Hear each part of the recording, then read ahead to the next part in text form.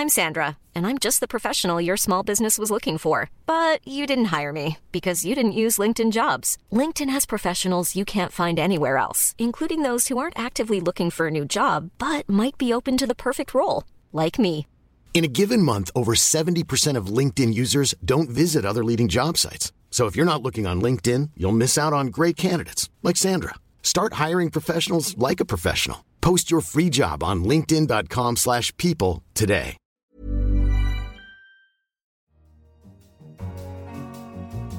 In London, this is The Economist. You're listening to Tasting Menu, a hand-curated selection of artisanal stories from our coverage. I'm Anne McElvoy, head of Economist Radio. And on your menu this week, just how rich do you have to be to get hitched? Something fishy in the Dutch herring industry, and an eloquent defence of the humble pager. But first, it was Benjamin Franklin who wrote that nothing was certain in this world except death and taxes. Well, bowing to the inevitable, the case for taxing death was our cover line this week. Inheritance tax is distrusted across all income brackets, and so politicians around the rich world have spent the last half-century winning votes by lowering rates or by abolishing it altogether. But our cover leader argued that though it may not be much loved, inheritance tax is not only necessary, it's fair. Some people argue for a punitive inheritance tax. They start with the negative argument that dead people no longer enjoy the general freedom to disperse their wealth as they wish, as the dead have no rights. But inheritances are deeply personal and the biggest single gift that many give to causes they believe in and loved ones they may have cherished. If anything, as the expression of their last wishes, bequests carry more weight than their passing fancies do. So defenders of high inheritance taxes argue that they're a lot more meritocratic. Heirs have rarely done anything to deserve the money that comes their way. Liberals, from John Stuart Mill to Theodore Roosevelt, thought that needed correcting. Half of Europe's billionaires have inherited their wealth, and their number seems to be rising. But it's all becoming a bit harder to sort out as the causes of inequality are changing. In rich countries, the advantages that wealthy parents pass to their offspring begin with the sorting mechanism of marriage, in which elites increasingly pair up with elites. They continue with the benefits of education, social capital, and lavish gifts, not in the deeds to the ancestral pile. Some respond that the death tax should therefore be buried. Not only is it right to let people hand their private property to their children, they say, but also bequests are often the fruits of labour that has already been taxed, and a large inheritance tax bill is destructive because it can cause the dismemberment of family firms and farms and force the sale of ancestral homes. But we argued these arguments are short-sighted. In fact, inheritance taxes are exceptionally fair. Unlike income taxes, they do not destroy the incentive to work. Unlike capital gains taxes, heavier estate taxes do not seem to dissuade saving or investment. Unlike sales taxes, they are progressive. To the extent that a higher inheritance tax can fund cuts to all other taxes, the system can be more efficient. So how high should the tolls be as we all prepare to cross the River Styx? To find out, pick up a copy of the latest issue of The Economist, or you can find us online at economist.com. Now, apart from high death duties, it can seem like the wealthy get all the luck, and this week's special report explained how they're getting even luckier in love. In the West, marriage is tying couples together, but it's putting asunder social classes. In the last 50 years, it's transformed from a near-universal rite of passage into the definitive status symbol.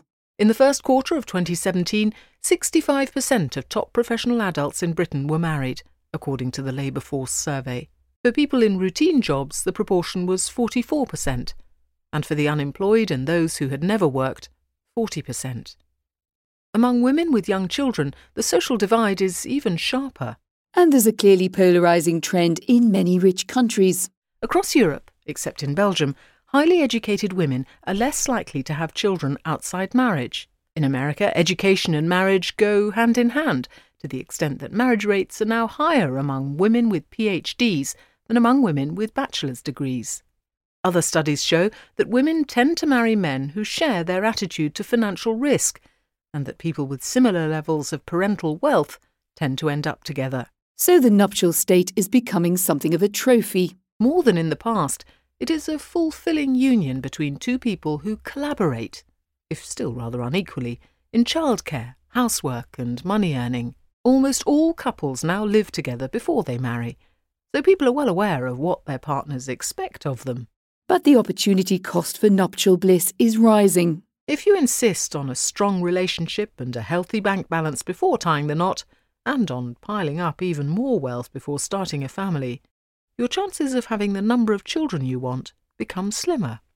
Faced with messy reality, though, people of different means prioritise different things. These days, a pregnant 18-year-old would probably not marry her boyfriend even if he asked. He may be incapable of supporting her and the baby, and she has better options outside marriage than she did in 1960. And you can read more about the new meaning of happily ever after all around the world online or in the pages of this week's special report. One of the major factors driving the transformation of marriage has been the changing role of women. The last in our series of special American editions of The Economist Asks wondered, could a woman oust Donald Trump in 2020? And I asked Celinda Lake, a Democrat political strategist and pollster, what the ideal candidate might look like next time round. Someone who listens, someone who is a change agent, someone who has been a community leader or made a difference on an issue, someone who has an economic plan, a mom with probably grown children.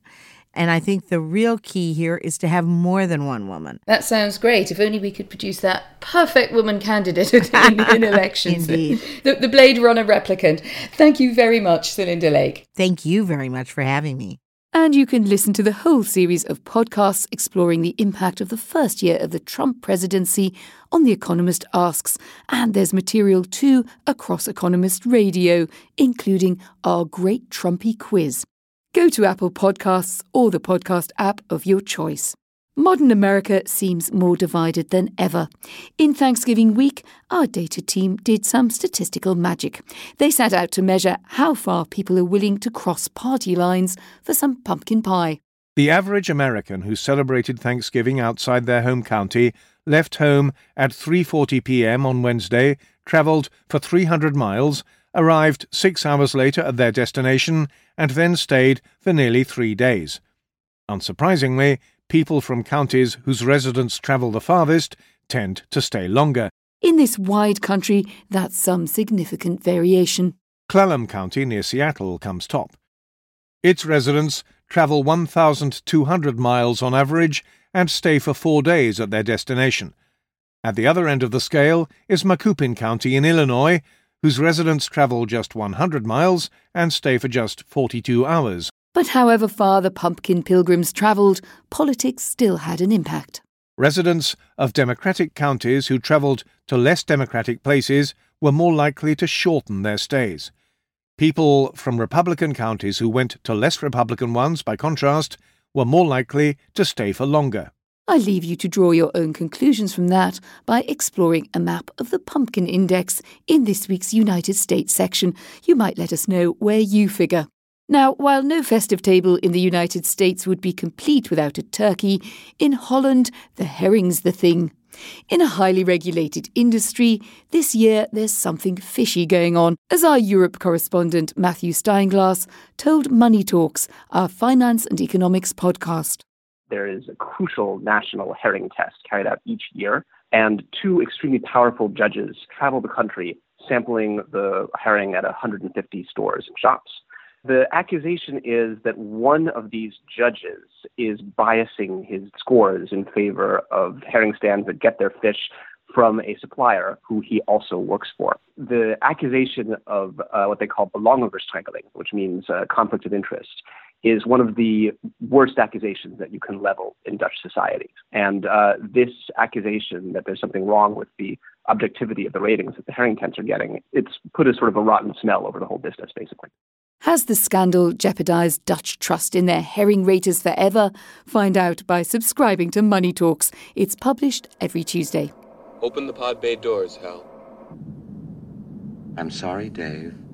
I'm afraid I can't do that.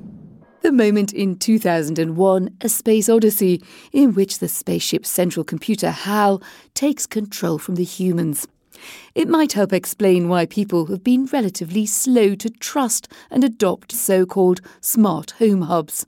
For now, devices to control every appliance in your home, from TV to heating, must be separately connected and programmed. But as our innovation editor Paul Markley explained on our Babbage podcast, in the future, power might lie with the humblest bit of existing household tech, the fuse box. All the wires going to the house come from this box, so it's an ideal place to actually monitor what's going on in the house and control items. And each circuit could have a meter in it, so you could meter individually different parts of your house and even different plug sockets, which would allow the utilities, for instance, to perhaps offer you a different rate for your lighting circuit to the one that charges up your electric car. We tried promoting a message of out with the old and in with the new a couple of weeks ago in an article marvelling at how many British businesses still rely on apparently outdated technology, and the editor was bombarded with outraged letters. Dr. Michael Foster of Perth Royal Infirmary in Scotland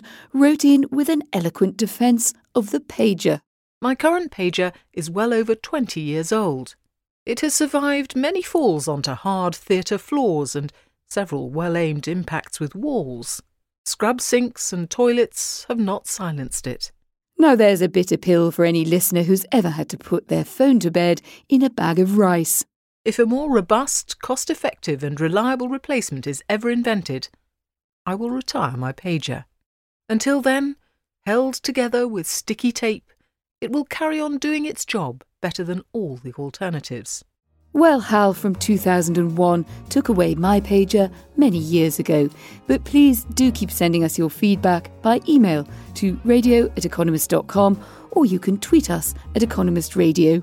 That's the end of this week's tasting menu. You can read more of the articles mentioned and find all of our other glorious podcasts online. In London, this is The Economist.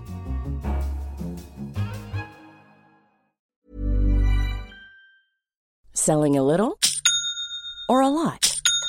Shopify helps you do your thing however you cha-ching. Shopify is the global commerce platform that helps you sell at every stage of your business. From the launch your online shop stage to the first real-life store stage, all the way to the did we just hit a million orders stage. Shopify is there to help you grow. Shopify helps you turn browsers into buyers with the internet's best converting checkout. 36% better on average compared to other leading commerce platforms. Because businesses that grow, grow with Shopify. Get a $1 per month trial period at shopify.com/work. Shopify.com/work.